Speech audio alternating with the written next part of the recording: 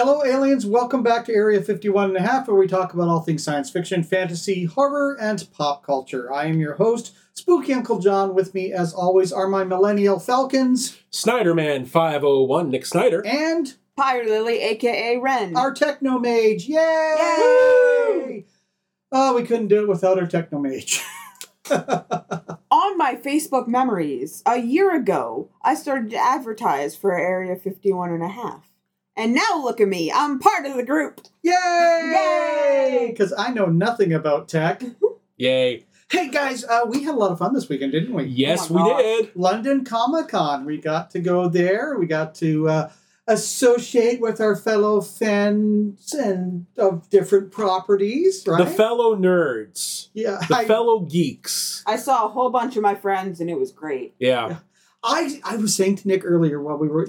by the way, Wren has just flown in from work, so if you happen to hear a few little tiny chewing noises... Or forks. She's I'm sorry. She's having her dinner. She is multitasking in a way that only our Technomage can. Please apologize harder. But I was saying to Nick, why do I always miss Naya? Every time. Every time. Every time. Like, I got home, it's like, you guys have pictures posing with Naya, and I'm just like, where was I? We were all there together. Where was I at that point? Yeah.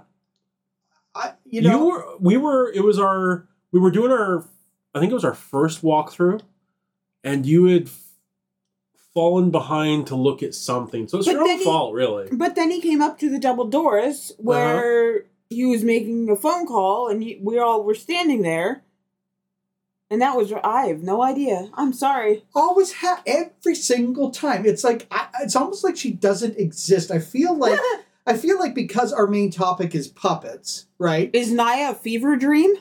She could be, but to me... I'm sorry, Naya. To me, she's almost like Mr. Snuffleupagus in the early days, where Big Bird was trying to convince everybody that Mr. Snuffleupagus was real. But the main difference is we have photo proof. So, of course, both of us have Photoshop skills, so that doesn't help. It could be trickery. It could be trickery. I'm not sure Naya even exists.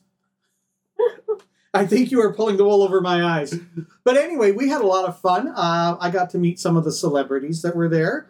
Met Dave Foley from Kids in the Hall. What I have to say, what a pleasant man he is. Oh my God, I had so much fun with him because there was this huge lineup of people to see Veronica Taylor, who voices Ash in Pokemon. And I had to go through that line just to get up to see Dave Foley that nobody was in line for at that point.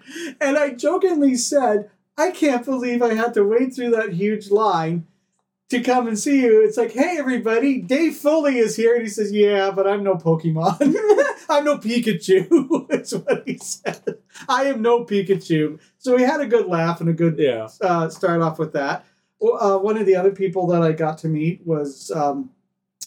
pardon me as I got a little dry there, was Mindy Sterling. Mindy Sterling played Barbissina in the Austin Powers series and one of the Grinch's adopted aunts in The Grinch. Mm-hmm. Oh. So I had to ask her. She said, you worked with Jim Carrey, you worked with Mike Myers. We know what these guys are like. Which one was harder to work with in that term of, just basically being a crack-up? So it's a 50-50 shot here, guys. Which one did you think she said? Mike Myers. Jim Carrey. You're right, Nick. She said that Mike Myers was a little more playful. The only reason I knew that is because I've read different stories about both of them. Right. And Jim Carrey, while being a complete crack-up himself, does tend to be, at least at that time period, a little more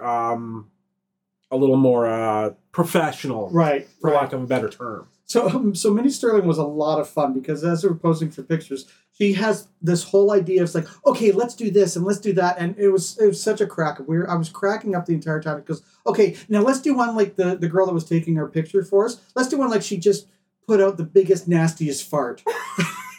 I love that. Oh my God. And and let's do one like we just heard the funniest joke ever, right? So as we're doing this, she said, okay, that was really great. I said, can we just do one more? She's like, oh yeah. What do you want to do? And I said, because we've done all this, and I'm going to send the pictures to Wren so we can post them. I said, can we recreate that scene where after you and Dr. Evil have had the the romantic tryst, and you're doing the "it got weird," so that we can do that full story of me doing all these things with Mindy Sterling, and then the last picture's like, yeah, it got weird. That's hilarious. Oh, she was a real delight, and and one of your favorites, one of my favorites, favorite wrestler ever, Jake the Snake Roberts was there. And I went up and I met him, shook his hand. Really nice guy. Mm-hmm. Just, it was a very brief conversation.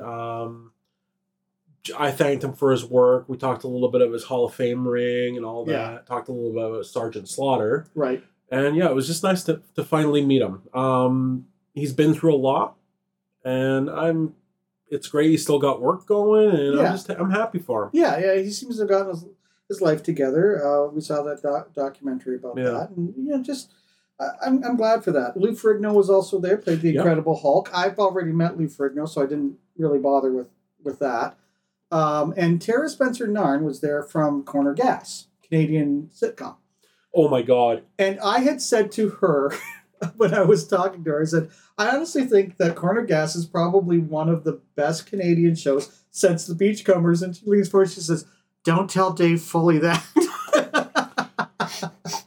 So now that you've sparked my brain right off, I was walking through the front hallway upstairs, and this woman passes by me and on her way to the washrooms. And I'm like, oh, she looks really familiar. It was her. Nick, don't feel bad. Quick story, because I know we got a lot to talk about today. Picture it. 1990s. Maybe 2000. I Sure can't thing, remember. Estelle Getty. Yeah, it's 1990s. Red Tail. We talked about this. I think I might have told this story, right? So don't feel bad, because I didn't know that Sean Connery stayed around the area, and it's like close to Christmas, and we're in the old liquor store, and I see this man with the tweed hat, very tall, has the beard, very rugged, and I say to my friend who is buying the liquor, that man looks just like Sean Connery. The man gets a smirk on his face, giggles a little bit, we leave. We depart. Halfway to our destination, I go, oh my God! And they're like, what is it? That was Sean Connery.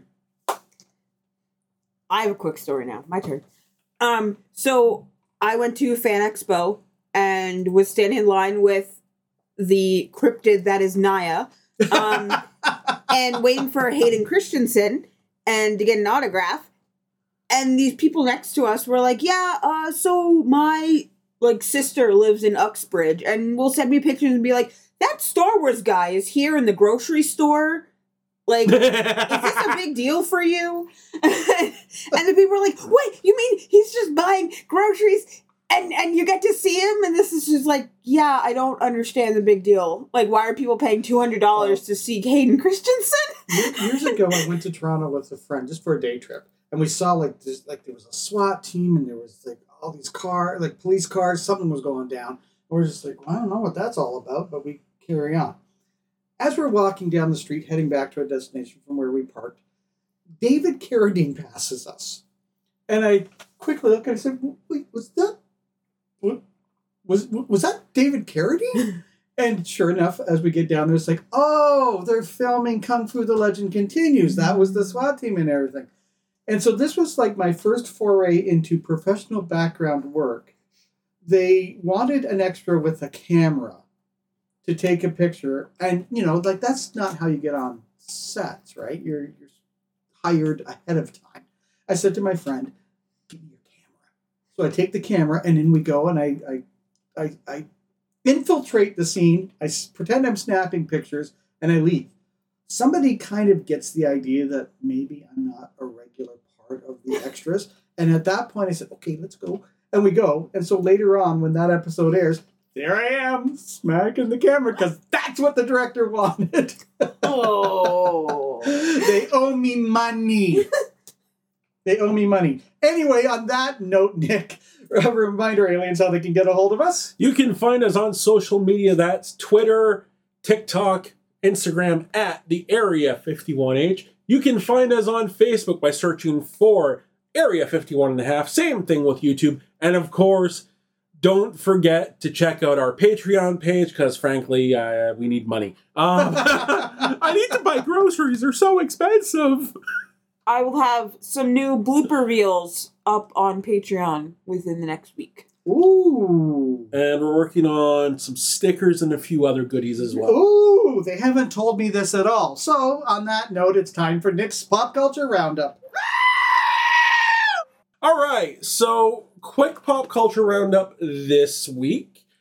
Mortal Kombat 1 dropped just the other day to not a great reaction. To the point that some owners of the game on Nintendo Switch are actively asking for a refund. Because the graphic, like, okay, the Switch graphics compared to the Xbox and the new PS5 and all that is not that great. But the downgrade in the graphics from Mortal Kombat 1 on Xbox and PS to Switch is so monumentally bad that people are so upset with it. Now, to add to that, and this is kind of a take it or leave it thing, but people are really unhappy with the game in general because a lot of features that was in Mortal Kombat 11, yes, we're going from 11 to 1. Don't, are not featured. But the thing is, and this is why I say take it or leave it, people were upset when Mortal Kombat 11 came out. They wanted it to be more like Mortal Kombat 10. This happens. It's cyclical. The next thing will happen with the next Mortal Kombat game. So, me personally, I will get it on PS5. I'm not getting it for my Switch. It looks pristine as heck on PS5. So I'll get it for that. But probably I'll wait till it comes down in price. Just like I did with the other Mortal Kombat games. It's not something not a thing I need to get right now. But still, you were watching me play Mortal Kombat 11 before we started recording, and man, do I love me some brutal fatalities. Yes, you do. That was, in a word, disgusting. Well, the part where he pops the guy's brain out the front of his head from behind is just ridiculous. Anyway. Well, aliens, apparently I have to leave the room because they're going to do a little spoiler alert that I don't want to be spoiled for. Ooh. Should we do a sound effect for when John leaves the room? No. Okay, never mind. Continue. Sorry. Okay, so to add on to your roundup, can we talk about the Ahsoka episode? It's going to have to include a spoiler alert. Spoiler alert. Spoiler alert. Spoiler alert. It's been a week. But anyway, can we just talk about how Ahsoka and Anakin broke the entire internet? Like, not only did they have Hayden Christensen back, which we all knew was going to kind of happen. We had the feeling his name was on the list. But then they have little Ahsoka. They have like season, 3, 4 Ahsoka. And then they have season 7 Ahsoka. And they put them on the screen. And then they have all the flipping back and forth with Vader and Anakin and Vader and Anakin. And then the lightsaber attack. Oh my God. And then the scene, just the one scene that got me that I had to rewatch before I even finished the episode was when her eyes turned red for the mere second. Basically showing, I saw something online. It was showing Vader showing Anakin, I guess, that even though she had seen the dark side and could use the dark side, she wasn't letting it control her. Mm-hmm. Unlike Anakin. And in that one moment, he's realized, oh, you can almost see it. Like when she grabs his saber, he realizes like, oh, she did what I couldn't do. Mm-hmm. So did she bring balance to the Force? Oh, I'm going to throw that out there. Anakin did bring balance to the Force, but because of Ahsoka. Anyway. So here's the deal. Going back to Hayden Christensen for a second. Yeah, we all knew he was going to be there, but nobody was prepared for it. And in that Clone Wars armor, oh my God, that Captain was amazing Rex, to see. Captain And Rex! Oh, let's take a moment for Rex. We all love Rex. I do. I love Rex so much. Anyway, that kind of broke broke the internet. Yeah. I believe it's all over my Facebook. It's all over my Google search. It's all over on my Facebook, phone. all over Reddit, all over Twitter. It was And insane. I'm going to watch it again, and I'm going to cry. Oh my God. It was amazing. It was a work of art. You know, everything aside with the other Star Wars television shows, so far, Ahsoka has been a complete barn burner. Like, it has been so good and absolutely wild. It's because Dave Filoni is writing for his baby again. Yeah. And he won't let anyone ruin her. And oh my god, the Purgles! Purgles! I love it so much. Oh, it was so good. We'll get John back in now so we can continue.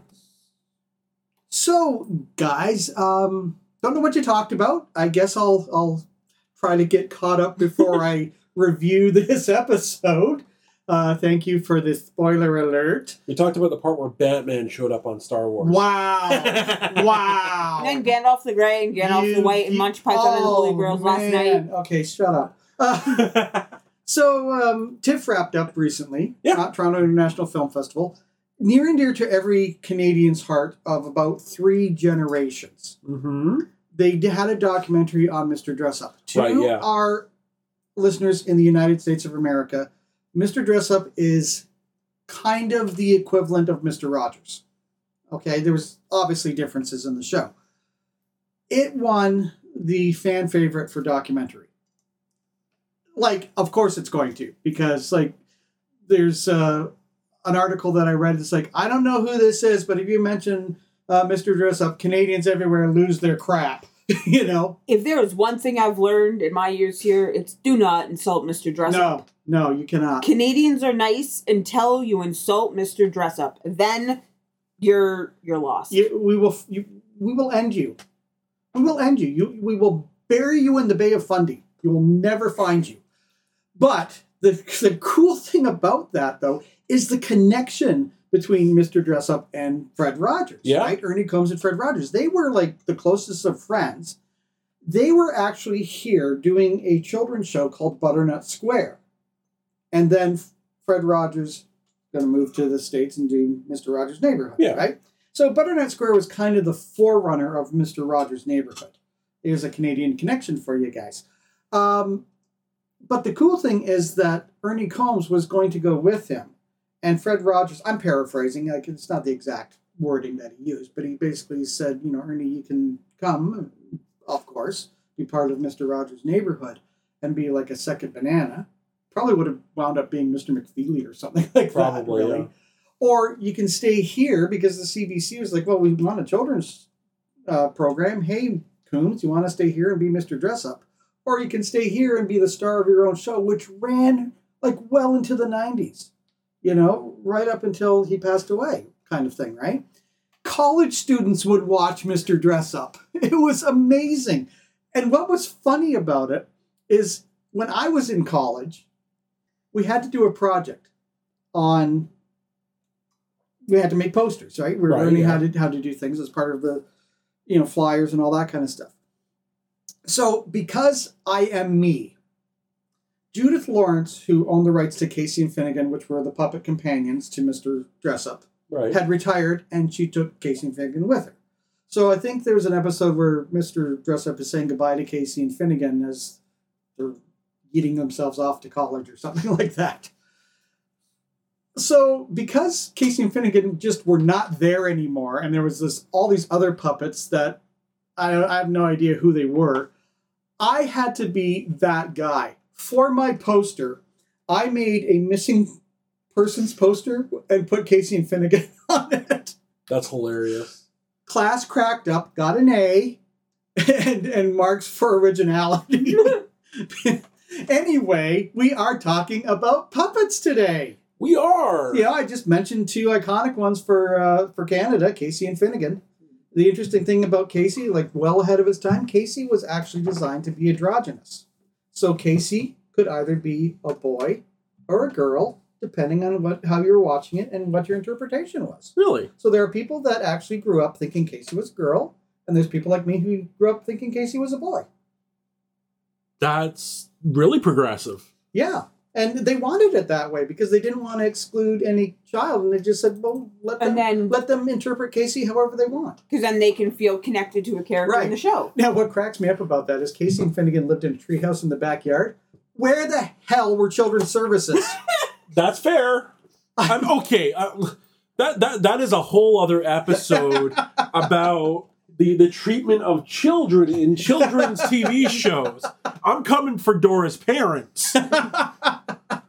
But we are talking about puppets today, and when we decided to talk about puppets, iconic puppets, puppets in pop culture, I didn't realize, honestly, like it seemed like such a simple premise, right? Oh, but no. My goodness me, we have discovered that it is a Grand Canyon full of iconic puppetry. Nick, start us off in the Victorian era. Well, before we continue, I just want to just say, when I started researching this, it opened the floodgates on stuff that I thought was a fever dream, something that I had glimpsed in my sleeping mind. Nope. Yeah. Nope. There were some just really weird shows out there. So. No, I know exactly what you mean, because one of my fever dreams, and I thought, I'm pretty sure this was there when I was a child, but because I remember me telling you that back in the day, when I was a child, it was all local television. Right, yeah. So everything had to be filler. Sometimes there weren't commercials. It started, your day started and ended with a test pattern and the national anthem and all that kind of stuff. So there isn't a lot of the local stuff that is kept. I thought that something like Snail Grove Snail was a fever dream. And it was like this puppet show about these sea creatures that was on, I don't know if it was on like Channel 13 or Channel 11 out of Hamilton or Kitchener or wherever, but I loved it and I watched it and I'd forgotten all about it until we started thinking about this and I went, did that exist? Well, that the same thing happened with me and one of the ones I'm going to bring up later on.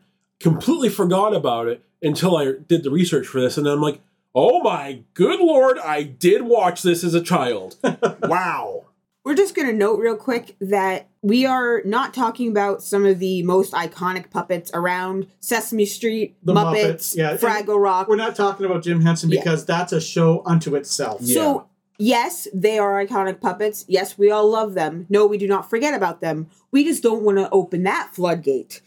Yeah. And what a floodgate that is. Yeah. So, and yeah. Right, anyway. So pop culture, it's as we know it, as we discussed, probably started in the 1950s, but there were things going on way prior to that.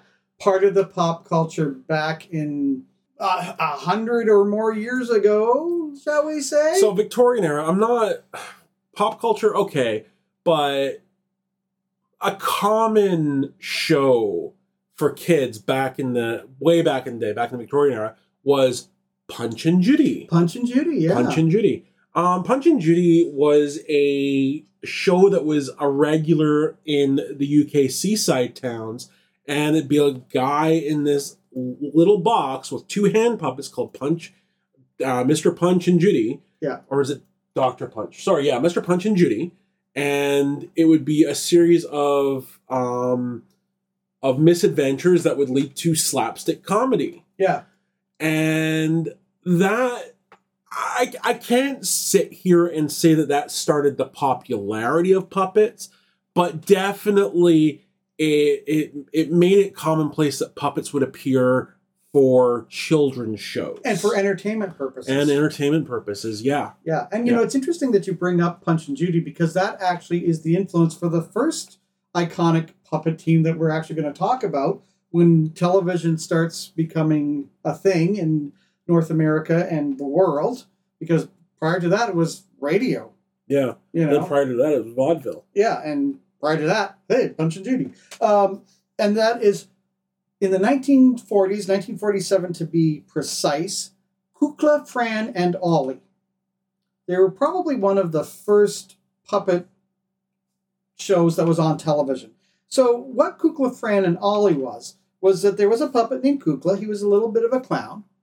And there was another puppet named Ollie, who was a dragon who had one tooth. And Fran was a human. She was a comedian. And so they had these sketches with Kukla, Fran, and Ollie. And it was designed to be a children's show. But adults loved it more than the kids did, and it became an adult show, like a sitcom, and adults would tune in to watch the adventures of Kukla, Fran, and Ollie. And it's really so fascinating to see that, because I remember being a child, and a lot of the things that we're going to talk about were still around. You know, either showing up hither and yon on guest appearances. So I actually have seen Kukla, Fran, and Ollie. But like early 70s, like they might have been on Captain Kangaroo or something like that, you know? So it's really fascinating that some of these puppets that we're going to talk about had a life of their own and just have gone through the decades. So we're starting with the 1940s with, it was, sorry, Kukla, can you say it? Because I'm going to screw it up. Kukla, Fran, and Ollie. Kukla, Fran. And Ollie. Okay. Kukla, Fran, and Ollie. So, and again, Punch and Judy, UK. UK has used puppetry to entertain in many different ways for decades upon decades upon decades upon decades. Going back to the 1950s, and you were laughing at how I pronounced this show only because earlier. you sound so posh. Well, it is posh. It's sooty. Sooty. The Sooty Show. So Sooty. The Sooty Show premiered on BBC in the 1950s, I believe 1954? 1955. Close. And ran, it ran on BBC for a few years, but then it migrated to ITV. And it ran until 1992. And it was a family thing because it started with the main puppeteer and his son took over. But it was basically the main adventures of the puppeteer and his 3 hand puppets. How he had 3 hand puppets, I don't know, but you had Sooty, Sue, and Sweep. Sooty was a bear, Sue was a panda bear, and Sweep was a dog. How that completes the trio, I don't really know. Okay, and I'm glad you clarified that, because I was sitting there when you said Sooty and Sweep. I was thinking Sweep was like a chimney sweep or something, and Sooty was like, I don't know, a piece of soot. Well, and that's going to be kind of a thing that you're going to notice as a pattern with the British puppets. They have weird names. Now, like, I'm mentioning like this Basil Brush. Well, that's the thing. I'm mentioning this one specifically from the 50s because it ran for that long. Like, there was also Bill and Ben, the Power Pop, no, Bill and Ben, the Flower Pot Men, and of course there was Basil and Brush. Basil is Brill, but I never watched those because they weren't on TV when I was a kid. Yeah. I don't remember seeing them. Yeah. I knew of them, Yeah. but I never watched them. But Sooty, I remember very fondly. Right. And the 3 of them were just very simple hand puppets, similar to the Punch and Judy hand puppets. Just a guy's hand up their body and 2 fingers controlling the head, and then the other 2 controlling the arms. Very simple. They communicated in squeaks and squawks, and that was it. And it was just one of the things that I have noticed in research for this, a lot of the puppet shows stick to a kind of situation comedy formula, which is kind of neat. There's a lot of them. A lot of the kids shows follow the very special episode formula, but still, it's very much the same. Yeah, and then there's some that just get into the cultural zeitgeist, like the next one I'm going to talk about, Howdy Doody. Howdy Doody. Howdy Doody is like, listen, say the name Howdy Doody to any boomer, they're going to know who it is. Oh, they will lose their minds. And that's the thing with Howdy Doody is I have never in my life seen an episode of Howdy Doody. Yeah. Actually, until a certain point in time, I didn't know what Howdy Doody was specifically, but I had heard of it. Yeah, but that's what I mean. Like, he wasn't, like, the show wasn't on, but the cultural reference was still there, and the theme song, Ta Ra Ra Boom Die, which was, Howdy Doody time. Everyone knew it's like, what time is it, kids? It's Howdy Doody time. And then they sing the theme song, right? Yeah. But, he had his human sidekick, Buffalo Bob Smith. And what's really just fascinating about Howdy Doody is the records and the pioneering that Howdy Doody show actually is known for. For example, it holds a number of records. It was the first NBC daily show to feature live music. You're kidding. No. Oh. Now, mind you, that's NBC. NBC, That's yeah. just one. That's just one network. It moved into being transcontinental because it was shot in New York, and it was the first network show to employ a split screen. Because what they did was they had Buffalo Bobber in New York, and they moved Howdy Doody to Chicago. So they split the screen, and they had them. So they did a simulcast. Yeah. That's so cool. Yeah. I didn't know that. Yeah, and it was the first show to do that. And it was also the first show, once it went transcontinental like that, it was actually the first show of the day in many of the markets. Because, as I said earlier, you ended with the national anthem and then, boop, test pattern. So the test pattern would go off and it's like, hey, kids, what time is it? It's Howdy Doody time. So Howdy Doody was actually the first show that people would see to start their weekday morning. And what a way to start the morning. I know, right? So that was 50s? Started in 1947, went to 1960. Oh, that ran. Yeah. Wow. It was wildly popular. So going back to Britain, and I'm going to spend a little bit of time in Britain in the earlier years here, just because this is what I know. So I don't know these American puppets. you're gonna know this. Everyone over like millennial and up is gonna know this one, just because there was a resurgence of popularity in the 90s leading up to a live action film directed by Jonathan Frakes from Star Trek, The Thunderbirds. Yeah. Okay, everyone knows that. 5, 4, 3, 2, 1. Very Thunderbirds popular. Go. Very popular. And there was a whole slew of these marionette style shows in the 60s. Captain Scarlet and the Mysterion, Stingray, things like that. But the one that held the most popularity was Thunderbirds. And it was a very interesting show. Okay, very interesting show. I loved watching it as a kid. It's one of those shows that really helped get me in further and further into sci-fi, because that's what it is. It takes place in 2065. It revolves around spaceships and magical flying pink cars. So, well, not actually magical, but you know what I mean. So yeah, set in the year 2065, the show followed the Tracy family, who were also international rescue, as they traveled, internationally and rescued people. Just what it says on the tin.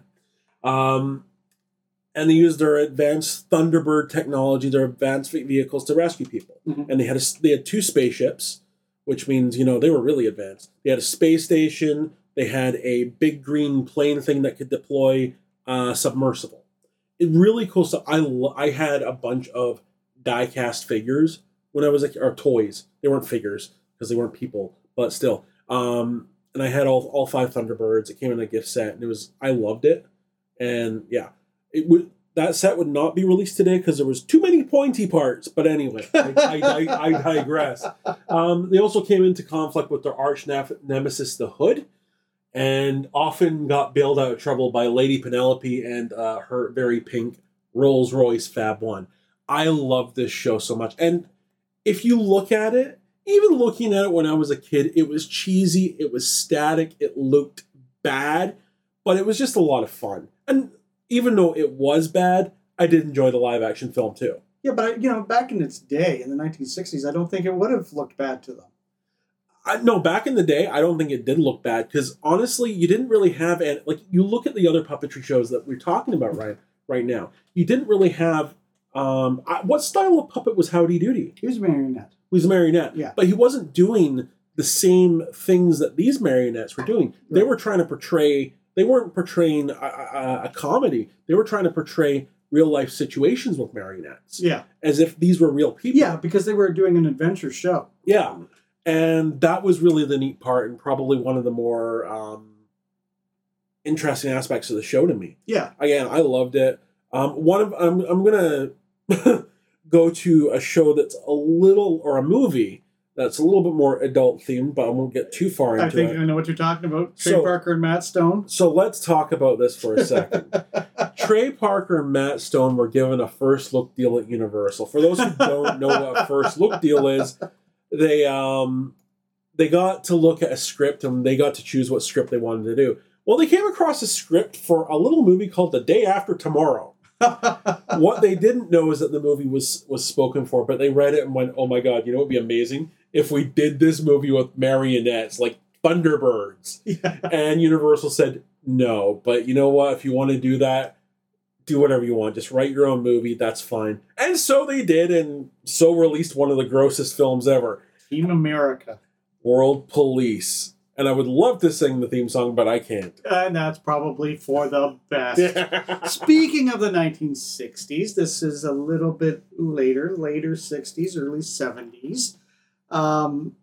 And it's very psychedelic in my research. I mean, I grew up watching this, so I mean, I'm well versed in it. And that's the Sid and Marty Krofft. What I didn't know was that I can't say it today. Sid and Marty Krofft were actually Canadian brothers.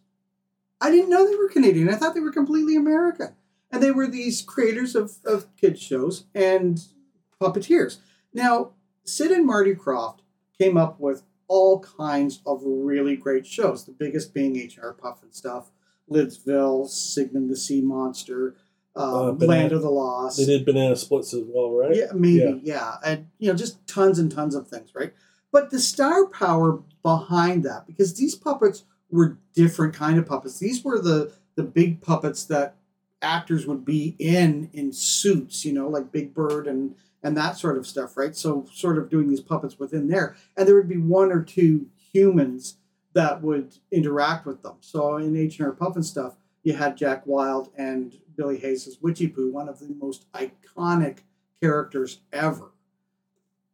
But the amount of big-name talent that they had in their shows at that time, I compiled a list. You've got our friend Butch Patrick, Eddie Munster from the Munsters. Mm-hmm.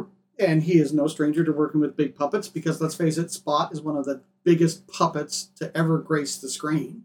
Their pet dragon. And you would either see Spot as just the tail or his head underneath the stairs lifting up and breathing fire. But, I mean, big puppet. So you had Butch Patrick. He was in Lidsville with Charles Nelson Riley and Billy Hayes. Billy Hayes played Witchy Poo, and in Lidsville she played the genie. And Martha Ray and Jack Wilde. These were big, big names that were in these children's shows. But what cracked me up is because it's at a time where everything is psychedelic. The cartoons are psychedelic. The clothing is psychedelic. There's a lot of LSD being done. And so the question was asked, were they on drugs? Were Sid and Marty Krofft on drugs? And I love the response from Marty Krofft. He says, no drugs were involved. You can't do drugs when you're making shows. Maybe after, but not during. We're bizarre, that's all. I did not know they were Canadian. No, I didn't either. And it just was fantastic to know that, right? And so I loved growing up with this. And honestly, H.R. Puff and Stuff was so big, it actually got a big screen movie. And Mama Cass from Mamas and the Papas was in that movie playing one of the witches. And she does this really great song and everything else. But you also look at something like The Land of the Lost. We still talk about the Sleestaks today, right? Mm-hmm.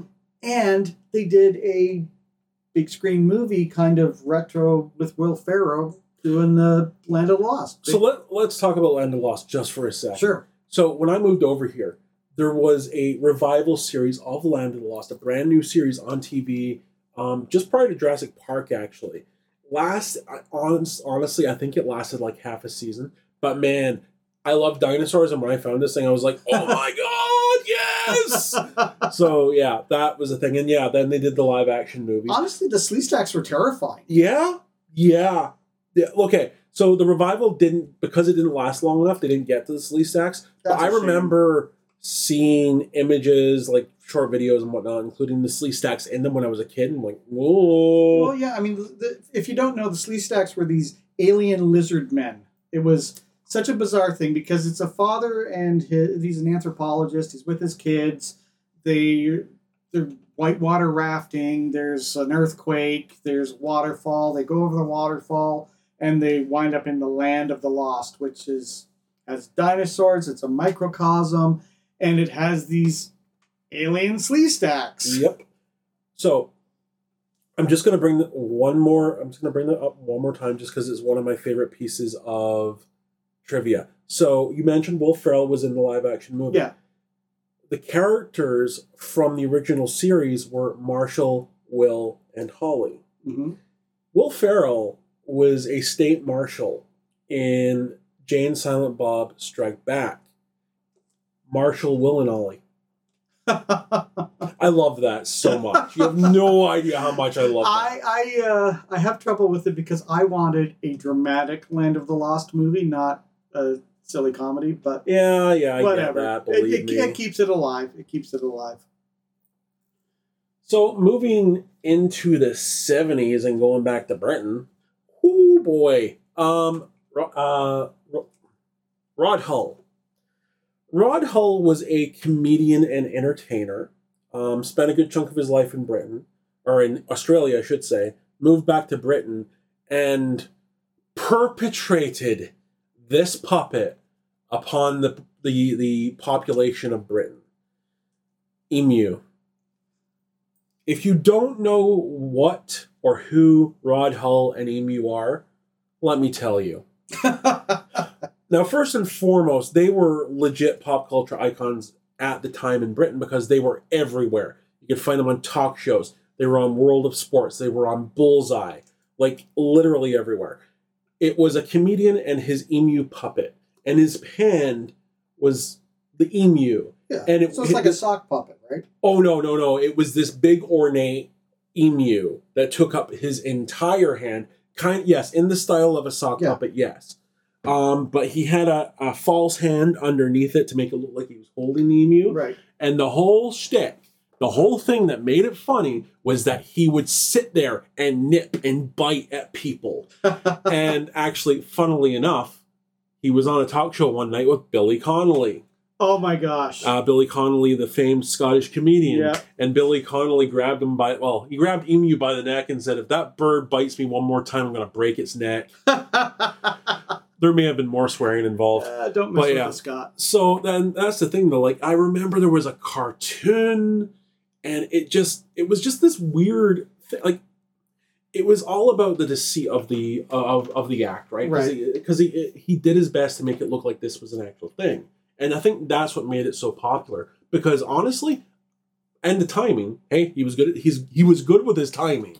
Right. But I cannot for the life of me imagine any other reason why this would have become such a big thing. Right. And it's like, but anyway, it was. I remember I was born close to the end of the run with Emu because, like I said, 70s to 80s, and it kind of died off. Right. But I remember seeing him on talk shows. I remember seeing him everywhere. I remember seeing the cartoon and just being like, okay, this is funny. Yeah, I got to go back a little bit because I want to talk about Edgar Bergen and Charlie McCarthy. Right, yeah. Okay. So Edgar Bergen is the father of Candice Bergen. Yes. All right. So can you imagine being Candice Bergen and growing up with this puppet? Okay, this ventriloquist dummy, which is very sophisticated. Kind of looks like Mr. Peanut. He's got a monocle and the top hat, and Charles McCarthy is what you think of when you think of a ventriloquist dummy. Yeah. He is the prototype for dummies like Slappy from Goosebumps and all that. Yeah, because that's the thing. Like, he comes from that vaudeville era, right? Yeah. But Candice Bergen's growing up with this puppet, which is basically her brother. Like, it's very, very weird in a way. I mean, there's a great deal of affection, of course. I was just told today, like this morning, that apparently she hated that puppet because that puppet got to go on trips with Dad, and she couldn't. Right. So she, or maybe not hated, but she was like, I don't understand. Yeah. She had problems. Well, well, can you imagine though being a little girl and there's this living to you puppet in your house that is taking all of your father's attention. And let's talk a little bit. You've got, Wren, you've got a great anecdote about this, is the way children, not just children that work with these puppets, how they perceive them on set.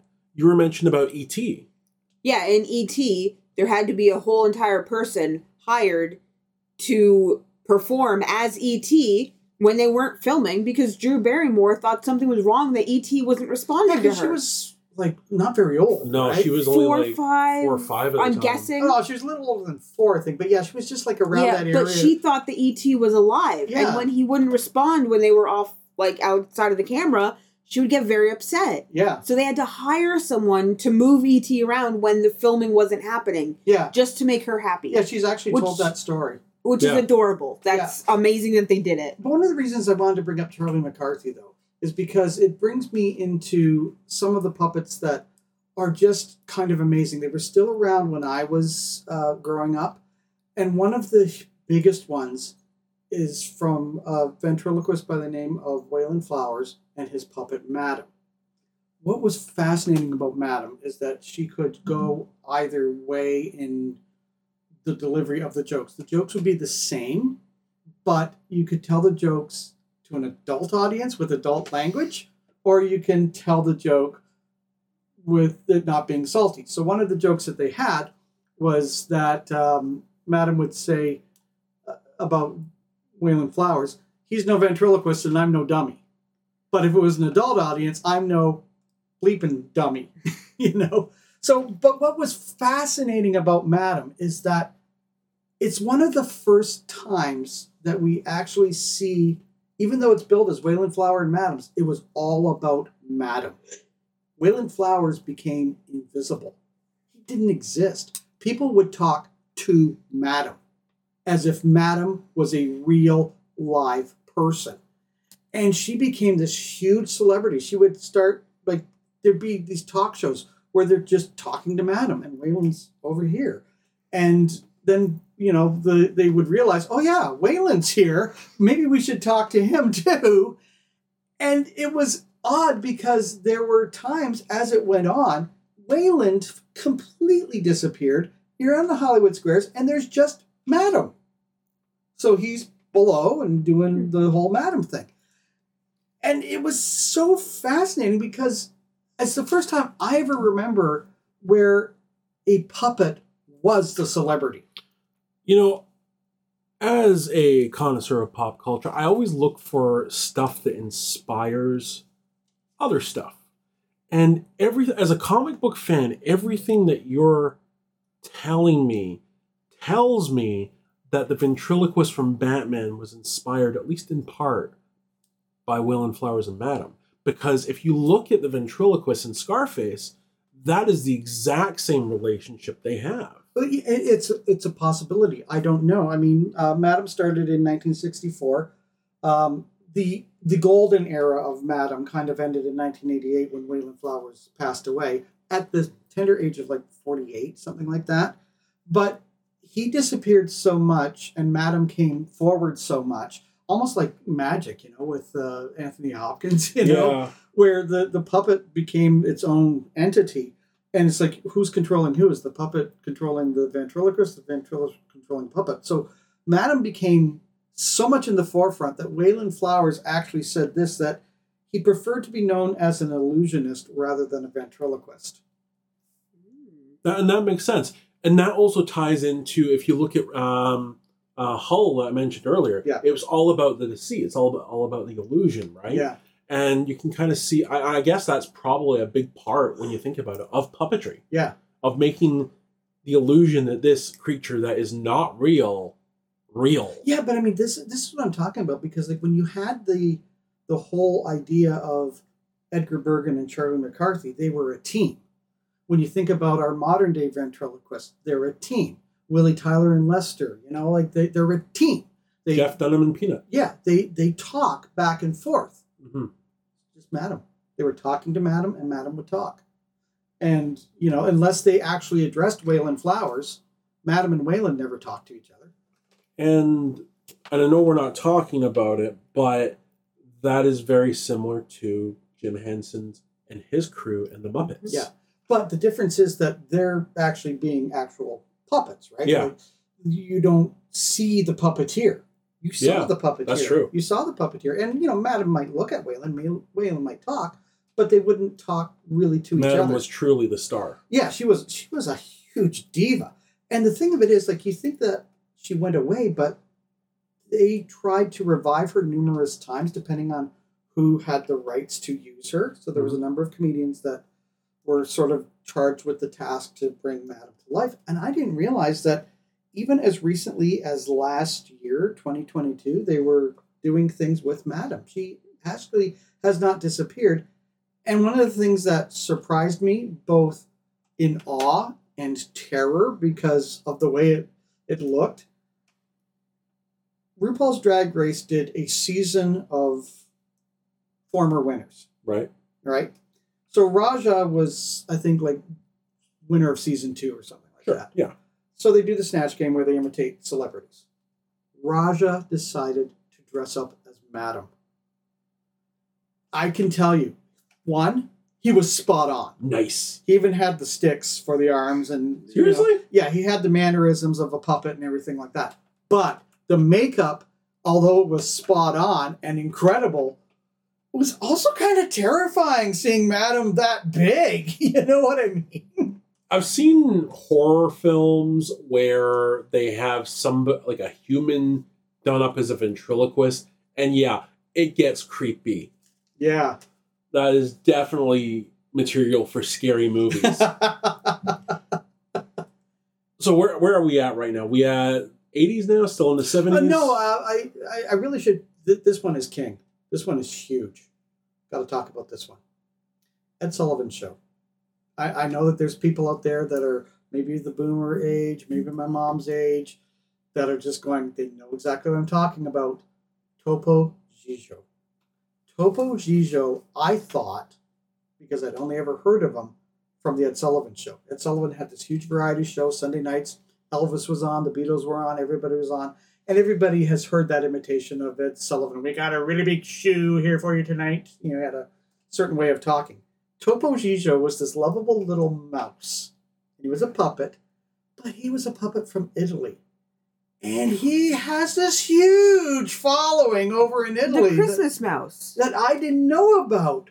It's massive. And he is still huge throughout Europe, throughout South America. It's the Christmas mouse. It's amazing. And the thing is, it was so cute and he was so adorable that when he appeared on the Ed Sullivan Show, he just kept appearing. And that sort of brought him to the North America and exploded him into the world.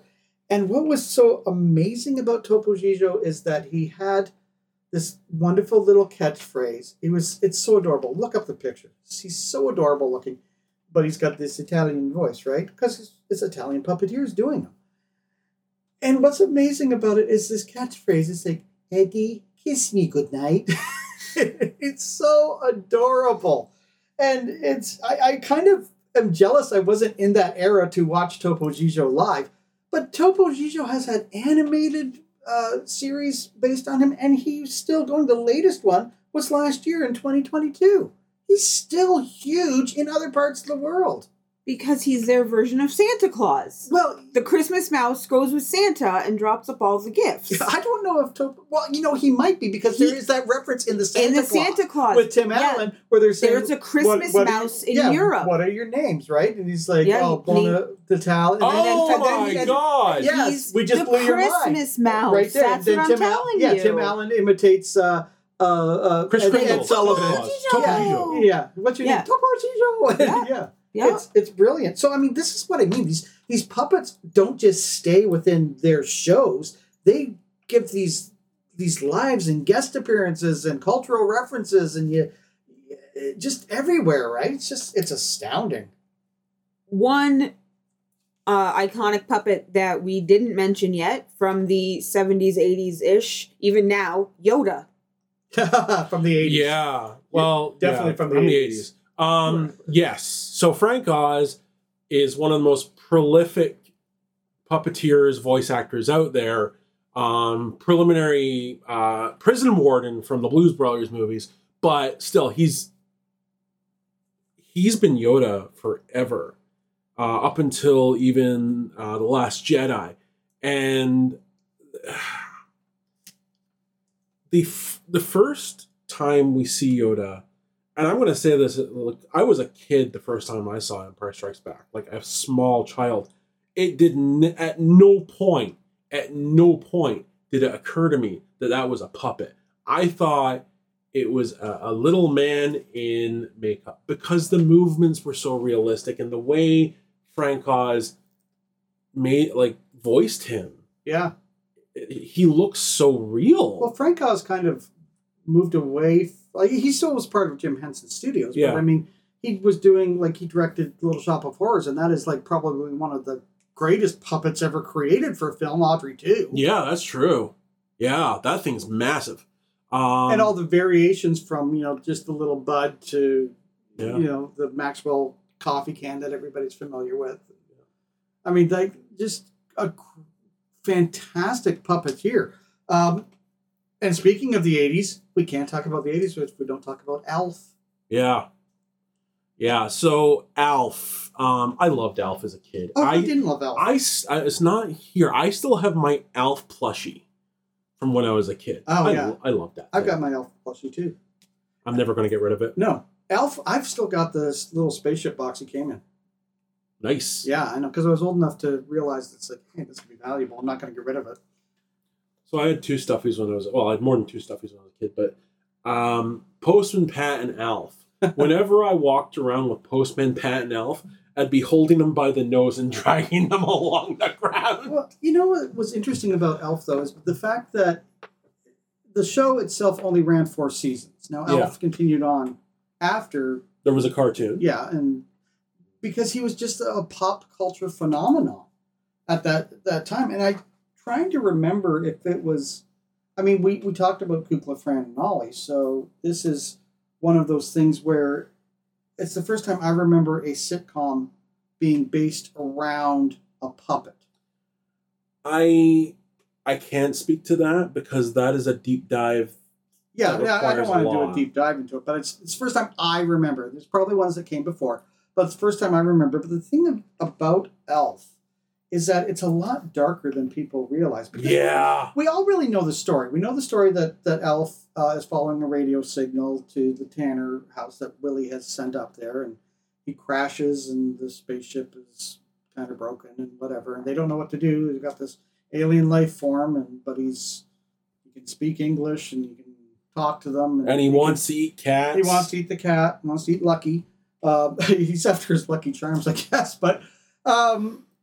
you just have this pop culture phenomenon. But what I mean for that is, even though Elf had that catchphrase of, "Ha, I kill me," after he do a really great joke, but the thing of it is, when you look at Elf, it gets really dark in its, not in the humor, but in the subtext of it. Yeah. Because it's an allegory for the nuclear wars, because that's how Melmac got destroyed, was nuclear weapons.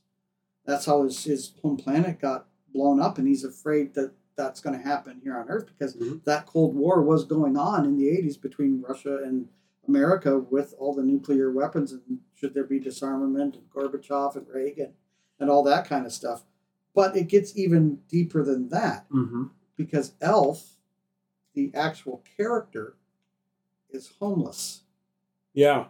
Not only that, but it becomes this whole idea of a family unit rallying around a family member and accepting the fact that this family member is dealing with depression, is lashing out in various ways that is not familiar with them.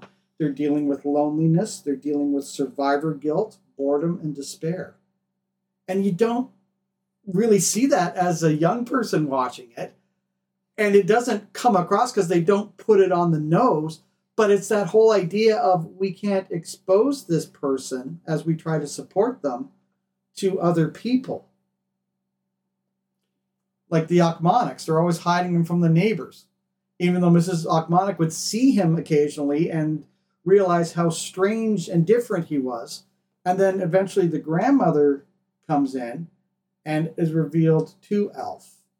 And it's almost like we're saying, hey, Grandma, we have this child who is different and who has special needs, and we're bringing them into you to help you understand. And yeah, I know, right? Honestly, I really wish you hadn't told me any of that because that makes the ending of the show so much worse. Because you know how it ends. Yeah. Alf is on a slab caught by the government. like, oh. But it was funny. It was funny. Hilarious. And I think when you think about that, we do a really, really good job of it. You know, because it did bring up all of these things. And then the beauty of it, though, is like after all of that, right?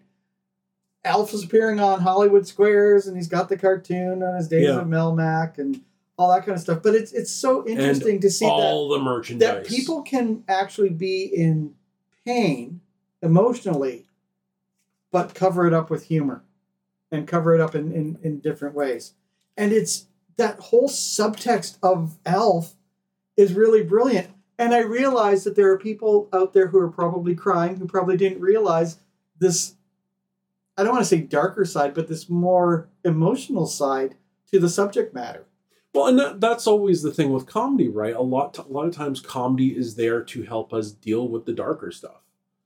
Well, moving away from that, back over. Do you need a moment? I might. No. We're gonna go back over the pond, and we're. I don't believe I have to follow this with that. All right. I'm not spooky Uncle John for nothing. Bodger and Badger.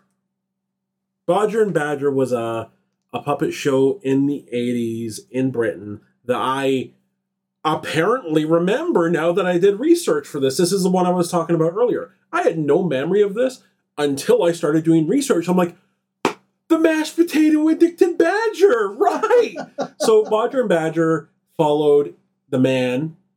I can't remember if he was the puppeteer, but Bodger and Badger followed their misadventures, and Badger got into hijinks, and he was addicted to mashed potatoes. Well, he wasn't addicted, but he loved mashed potatoes. He loved mashed potatoes. So there's that. I now very vaguely remember it, but it's, it ran for quite some time in Britain. Speaking of things that ran a long time, Wren, I know you got one of your favorite properties on your list. Mystery Science Theater 3000. I grew up on this TV show. Again, explains a lot. So much. So, a man is launched into space on a satellite for a company, and he's lonely, so he makes friends, which happen to be robots. The satellite of love. The satellite of love, yes. So he makes robots. He has Cambot, who videotapes everything, Gypsy, who pilots the ship, Crow, who tries to tunnel to Earth, and Tom Servo, who just backtalks everybody. And Tom Servo. For the science experiments run by the company, he has to watch horrible, I don't even want to call them B movies. These are like the worst movies ever. And they mock it the entire time. Yeah. It's the same guys now do riff tracks. Yeah. But it's kind of like Elvira's show, but for science fiction. Yeah, exactly. So, like, that one was great. They were awesome puppets with the little 2 ping pong ball eyes and literally just a gumball machine. I'm pretty sure everybody's seen them. Exactly. If they haven't seen the show. So, yeah, that was 1988, which kind of brings us into, like, the 90s. The 90s. And I remember a whole lot of kids' shows from the 90s. So we have, like, I remember Gullah Gullah Island, which I guess you guys don't. Yeah, they had this giant yellow frog, and they sang songs, taught things and stuff. I don't know. It was great. I loved it. Are you sure it's not a fever dream? I looked it up on Google. I know it exists. Because I still, there's this one kid show on when I was a kid, and I still say it's a fever dream.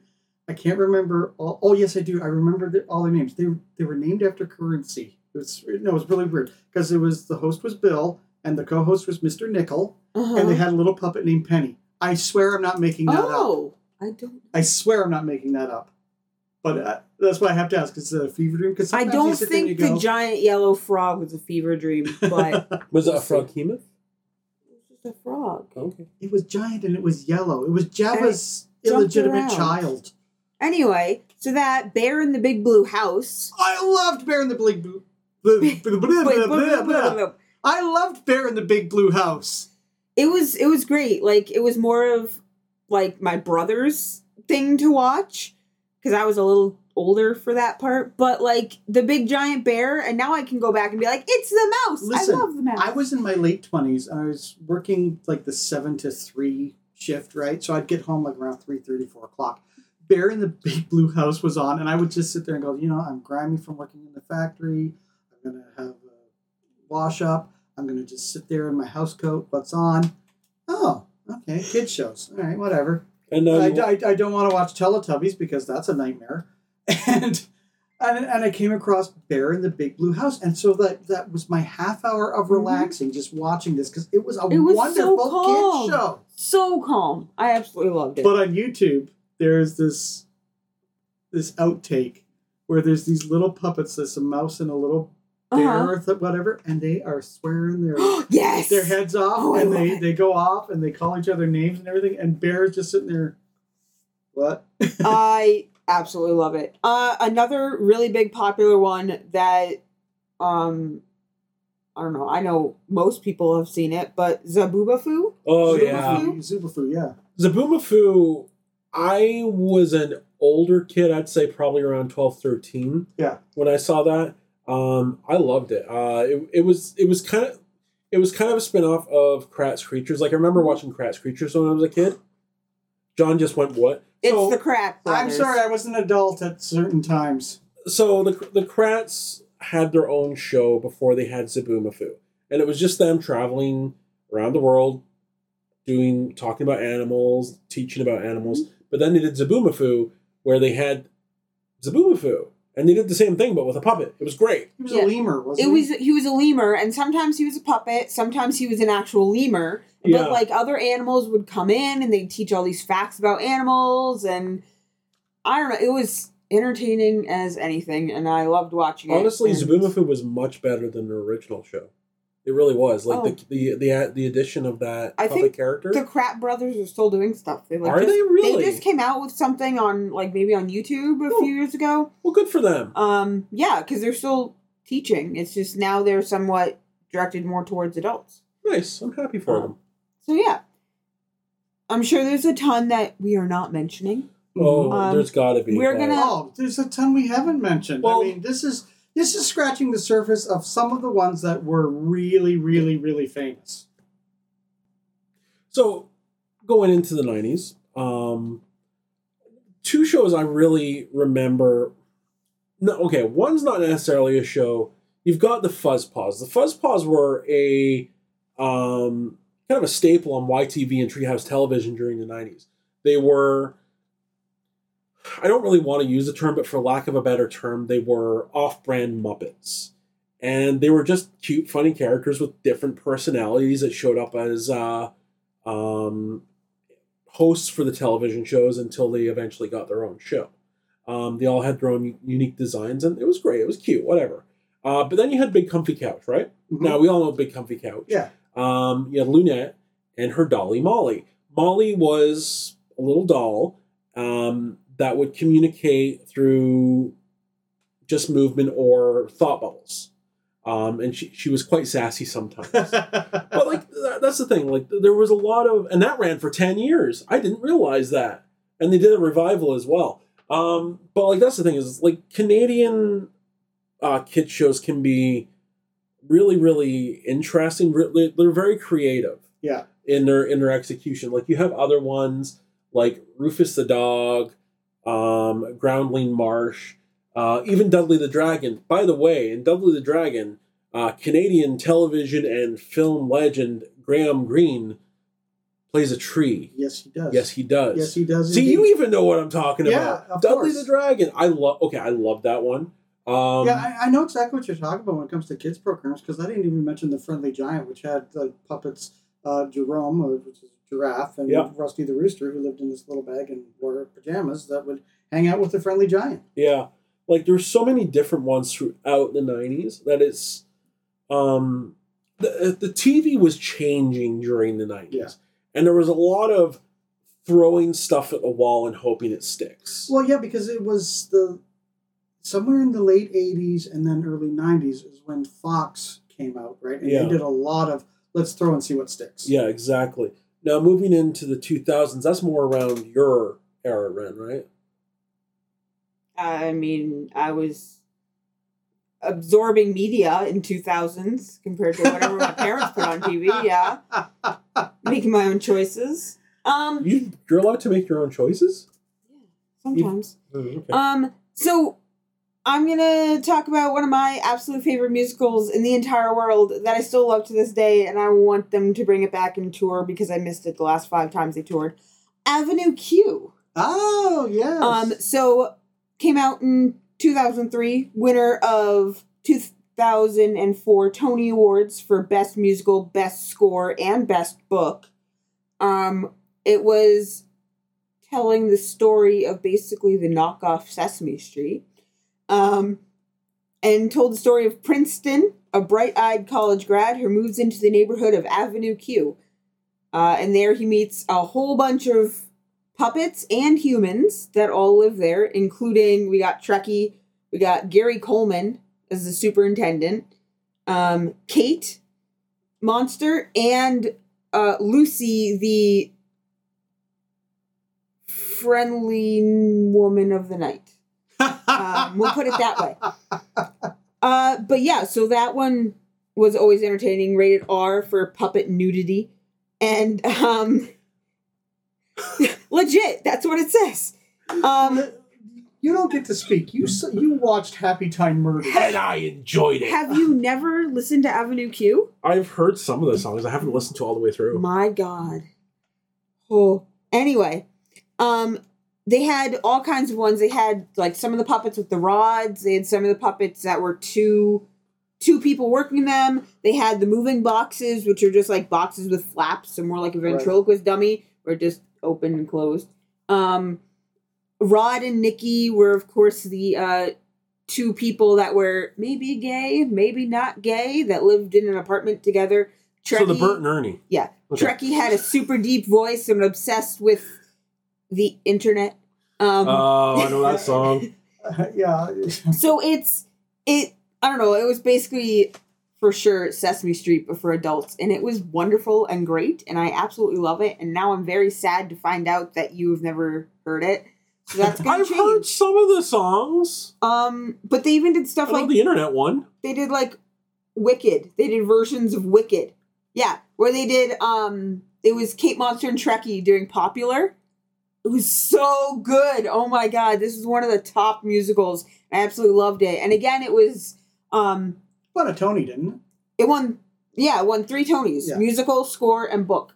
But then they had, what was it? Like, they were just on stage, and the actors and actresses could be seen. They were just wearing all black. Didn't try to hide them or anything, and just, I don't know. It was wonderful and great, and some of the best songs.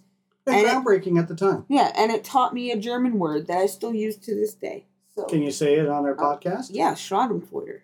Yeah. It's It was used in The Simpsons too. Yeah. Yeah, it was happiness at other people's misfortunes. I use it a lot. But then also, I can attest to that. Speeding up a little bit to 2009, we have Jeff Dunham, who's a U.S. ventriloquist. Obviously, I think everybody's seen his stuff online. No, Jeff Dunham was before 2009. I remember watching him on Just for Laughs. Well, technically, that's... Okay, so 2009 is when he got big. He started ventriloquy when he was 9. Oh, geez. By university, he was making a lot of money. Yeah. Inspired by Charlie McCarthy and Mortimer Snerd. Yeah, Mortimer Snerd. He toured all over the world, obviously including like Israel and Saudi Arabia, Denmark, UK, China. He has a Guinness World Record for like one of the biggest shows. Has puppets that we are still quoting today as Jeffafa. Jeffafa, yeah. No. Despite how annoying he may have been to many of us in high school.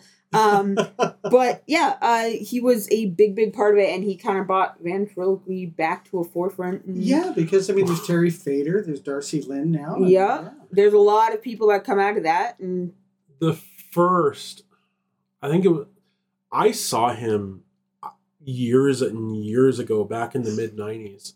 It was with Peanut, And I'm just like, oh my God, who is this guy? I need to find him. And I never found him again until the early 2000s. But then I saw Walter. And I love Walter. One of Walter's jokes has always stuck with me because I'm a terrible person. I got a tattoo of a beautiful woman. Where'd you put it? On my wife's face.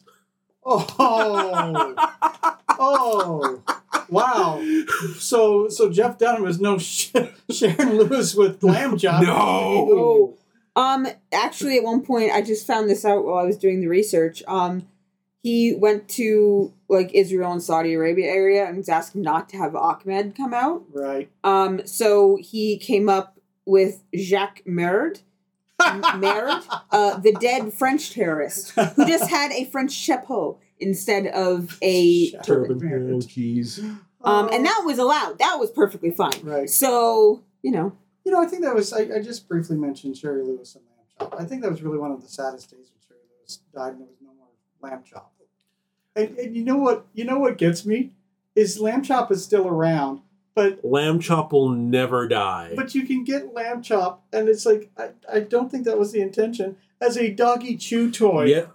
Okay, let me tell you. It squeaks too.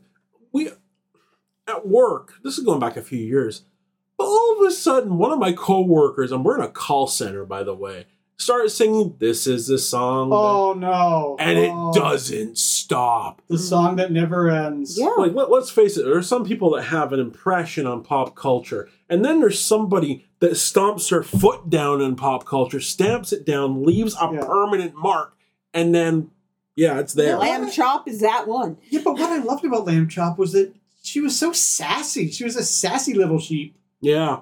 I remember watching Lamb Chop all the time. Can't remember a thing about the TV show.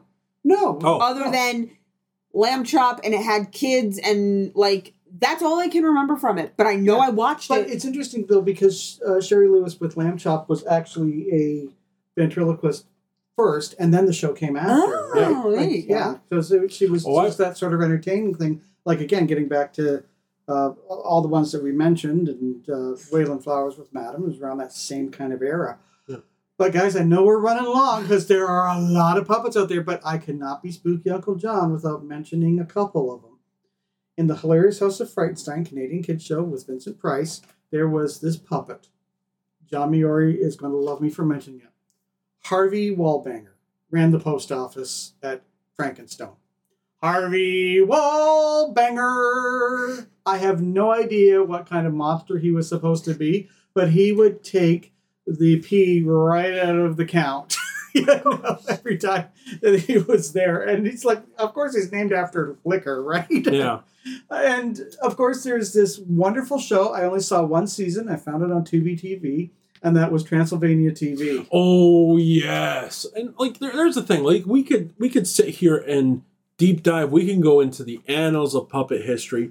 We can talk about puppets that are performing now that could eventually become pop culture history, like Randy Feltface, for example.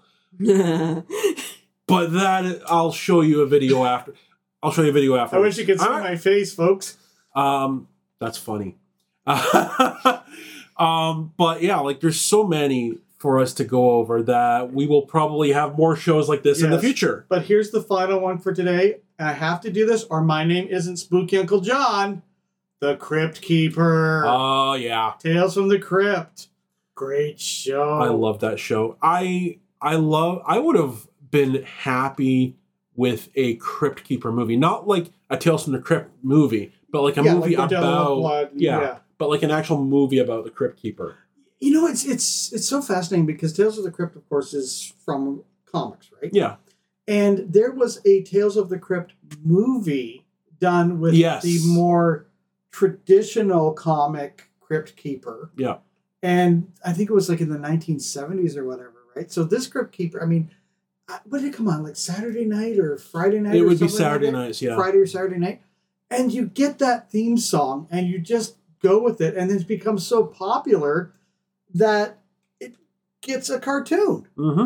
I think it was Saturday morning cartoon. Saturday morning cartoon, Tales from the Crypt Keeper. And I love that. I just saw this meme today about the Crypt Keeper. It shows the Crypt Keeper with a book, of course.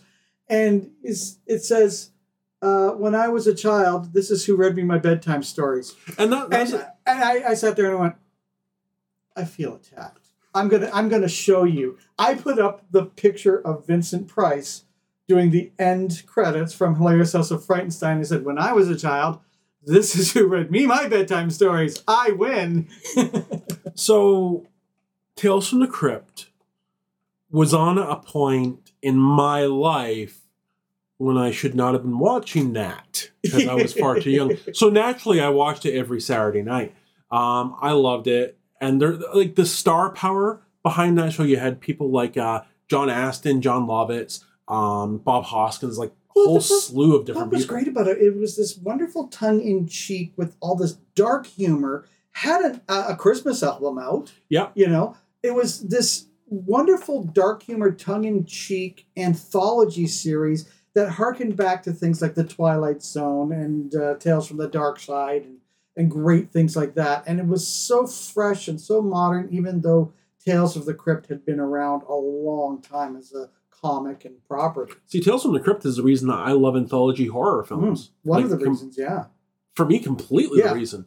Because I grew up on it. I love those short horror story type deals. Were you with me at Niagara Falls Comic Con when it's John Casser? Yeah, no, I wasn't there to meet him. You missed it. So John Casser's at Niagara Falls Comic Con as the voice of the Crypt Keeper. And every so often over the intercom, you'd hear the Crypt Keeper saying things like it's, You're kidding. No, it was awesome. Like it was, like go meet this celebrity at this time. I missed that. Yeah, like they need to bring John Casser back. That's the perfect use of a voice actor. Right? You already have them at the con. You might as well have them announce things. Oh, yeah, it was great. That is... Can you imagine if they had Ash Ketchum announcing things at London Comic Con? So I'm wondering, I wonder who we missed. Aliens, if there's somebody that we missed that was not on the list. Again, we weren't talking about the Muppets or the Jim Henson properties because that's a show unto itself. We just mentioned a few. We mentioned them briefly. But if there's one that we missed that you want to mention to us, Nick, how can our aliens get a hold of us? You can find us on social media. That is Twitter or X or that thing. Instagram and TikTok at the Area 51H. Facebook and YouTube by searching for Area 51.5. And of course, please give us money. Go to our Patreon. We need money. I need pizza. And since we're over time, just one quick question before we sign off. Who's your favorite puppet of all time? Go away. Really? Yeah, come on. Oh, well, honestly, Crypt Keeper. Crypt Keeper? Oh, yeah. Crypt Keeper Yoda. Oh, no, I don't like you. Go away. Tom Servo. Tom Servo? Oh. Yeah. You know what? I spanned 54 years. It's so hard to pick a favorite. It really is. For me, honestly, and it's a weird kind of flex because like you would think I would say the Crypt Keeper or Harvey Wallbanger or something like that. But for me, because it was such an important part of my childhood, and I am Canadian, it's Casey and Finnegan. That's fair. Casey and Finnegan from Mr. Dressup. That is all the time we have for this episode of Area 51.5. Thank you, aliens, for joining us on our landing pad. This is Spooky Uncle John and... Snyderman 501 Nick Snyder. Pyre Lily, a.k.a. Technomage. Signing off from Area 51.5, and we'll see you in 2 weeks where we will start our spooky season. Woo! Ren, what are we going to talk about? Vampires. Yeah, fangers. Hey. Bye for now.